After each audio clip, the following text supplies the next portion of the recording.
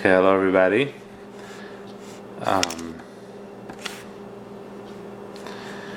Welcome back. It's Parshas Bamidbar. So this week we're going to take a break from our discussion of Hilchos Kashrus, and we're going to instead talk about preparing for Yantiv, preparing for Shavuos. Hopefully it's not too late. There's still some preparation going on. So one of the common questions that come up when preparing for Shavuos is, how do you switch the oven from milchiks to fleishiks and fleishiks to bilchiks? We've talked about this many times, but to review, it doesn't require self-clean. It's sufficient to turn the oven on to the highest, and essentially, let's say you just made something fleishiks, you could just leave the oven on. Take everything out and just leave the oven on, and turn it on the highest. Like if you did it on 350, so turn it on to about 450. That should be enough. For 500, ideally, if you could. And leave it going for another 45 minutes, and then you've effectively kashered out your oven. So do this between fleishiks and milchiks, or milchiks and fleishiks, and this way you can switch back and forth without a problem. Sometimes you don't always have to do this. So if you have a fleishig oven and you want to make something which is dairy, you can cover it, and then that's fine. That's sufficient. It's not necessary to do anything else. So this is only relevant if what you want to cook is going to be uncovered. So if you want to make chicken uncovered and you just use the oven for dairy, so then you need to burn it out. Likewise, if you want to make something which is that has actually no very dry, let's say you want to bake challah.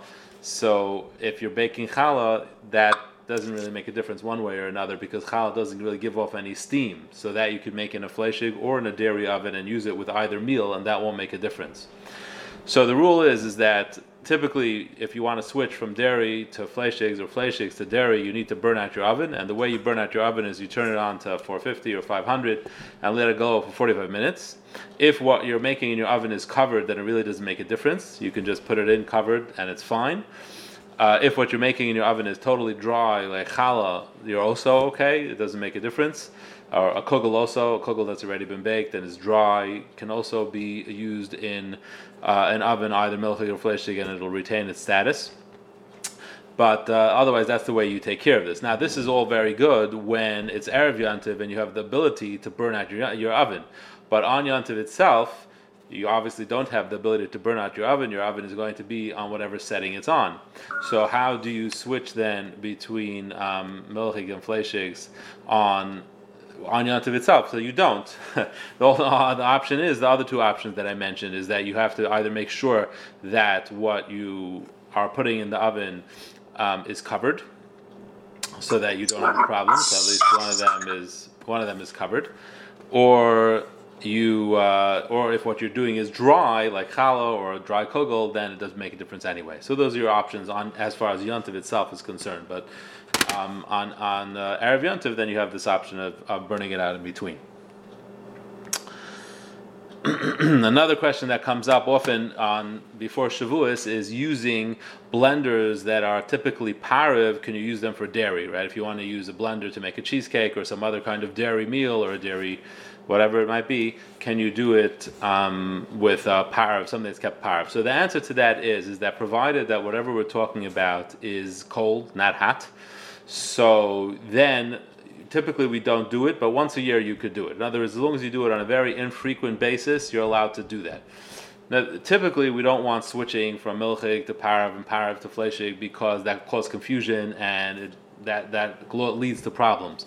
But if you have a blender that's kept pariv the whole year, and just once a year you want to use it to make a milchik a cheesecake or some other milchik a dish, and it's cold, that's fine. You could do that. So that could be done for a Shavuos if you want. Though it's important to realize that if you are doing anything with onions, then you need to be careful about that, because onions do have the ability to make something dairy or fleishigs, which we'll get to in a minute, and that'll be relevant for blenders as well. So moving on to onions, that's the one thing you do have to be quite careful at this time of year when you're making dairy. If you're making dairy dishes and fleishig dishes, is not to confuse things when it gets to onions. Onions don't make a difference if the knife wasn't used for 24 hours or if the pan wasn't used for 24 hours. If you cut your onion with a fleishig knife, it's fleishigs. If you saute your onion in a fleishig pan, it's fleishigs. Therefore, by that token, if you cut your onion with a milchig knife and then saute it in your fleishig frying pan, you now have treif. You cut it with a milchig knife, you've rendered that onion milchigs, and then you saute it in a fleishig frying pan, you've made it fleishig, so it's fleishigs and milchigs is treif, and it'll make your frying pan treif as well.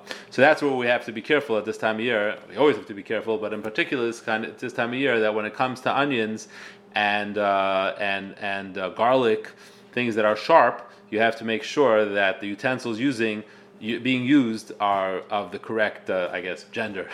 Fleishigs for fleishigs and milchigs for milchigs, and keep it that way. And the same thing goes for your parava blender. So if you're going to chop up, let's say you want to make a salad dressing. So if you chop up onions with a fleishig knife and then you put it into your parava blender, so b'di'evad, it actually won't make your blender fleishigs. So once you've done it, then we're makel. But l'chatchila, you're not supposed to do that. L'chatchila, it's considered as if it'll make your blender fleishig. So if you cut something with a fleishig knife, or if you cut something with a dairy knife, don't put it into a parava blender after that. After the fact, if you call me, I'll tell you it's okay. But l'chatchila, that's not something that's supposed to be done.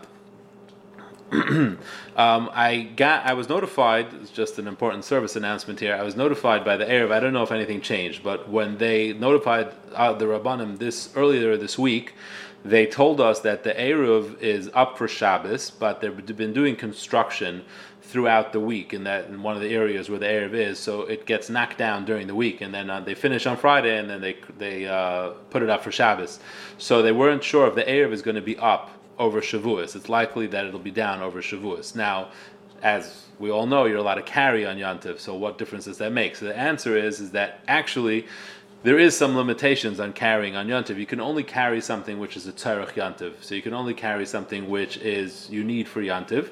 And there's two notable exceptions for that. What are the two things that are an exception? Number one, you can't carry something that you need on the second day, on the first day. So if you're going, if you leave in the afternoon and you, let's say the first day Yontif, and you plan on coming back wherever you're going, you plan on coming back at night, so you can't carry something, you can't put something in your carriage or in your bag for that you're going to really need at night. In other words, that would mean you're carrying on the first day Yontif for something that you're going to need later that night, which is the second day Yontif. So that you can't do. So that's one kind of carrying you can't do.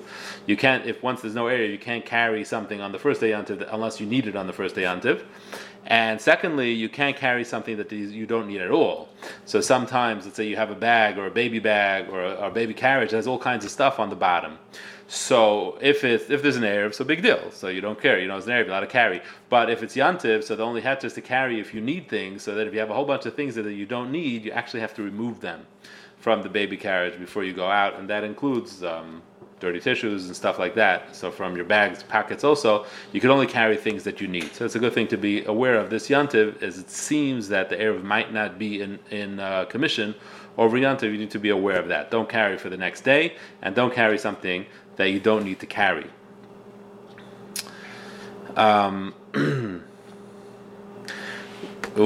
As we know, you're allowed to cook on Yantiv, but as far as adjusting the flame goes, so if you have a gas oven, I'm talking about a gas range actually, tappet oven, not the oven itself. So if you have a gas range, you can raise the flame to make something hot. But if you want to lower the flame, you can only lower it while the food is on it. So if you have a soup, so you can raise the flame to make it bubble, and then you can lower so that it simmers and it doesn't bubble out. But if there's no food on it, you can't lower the flame because that's extinguishing, and not extinguish on Yantiv. If you have an electric range, so you can't do either actually. You have to, whatever it is, and you can't adjust that on Yantiv.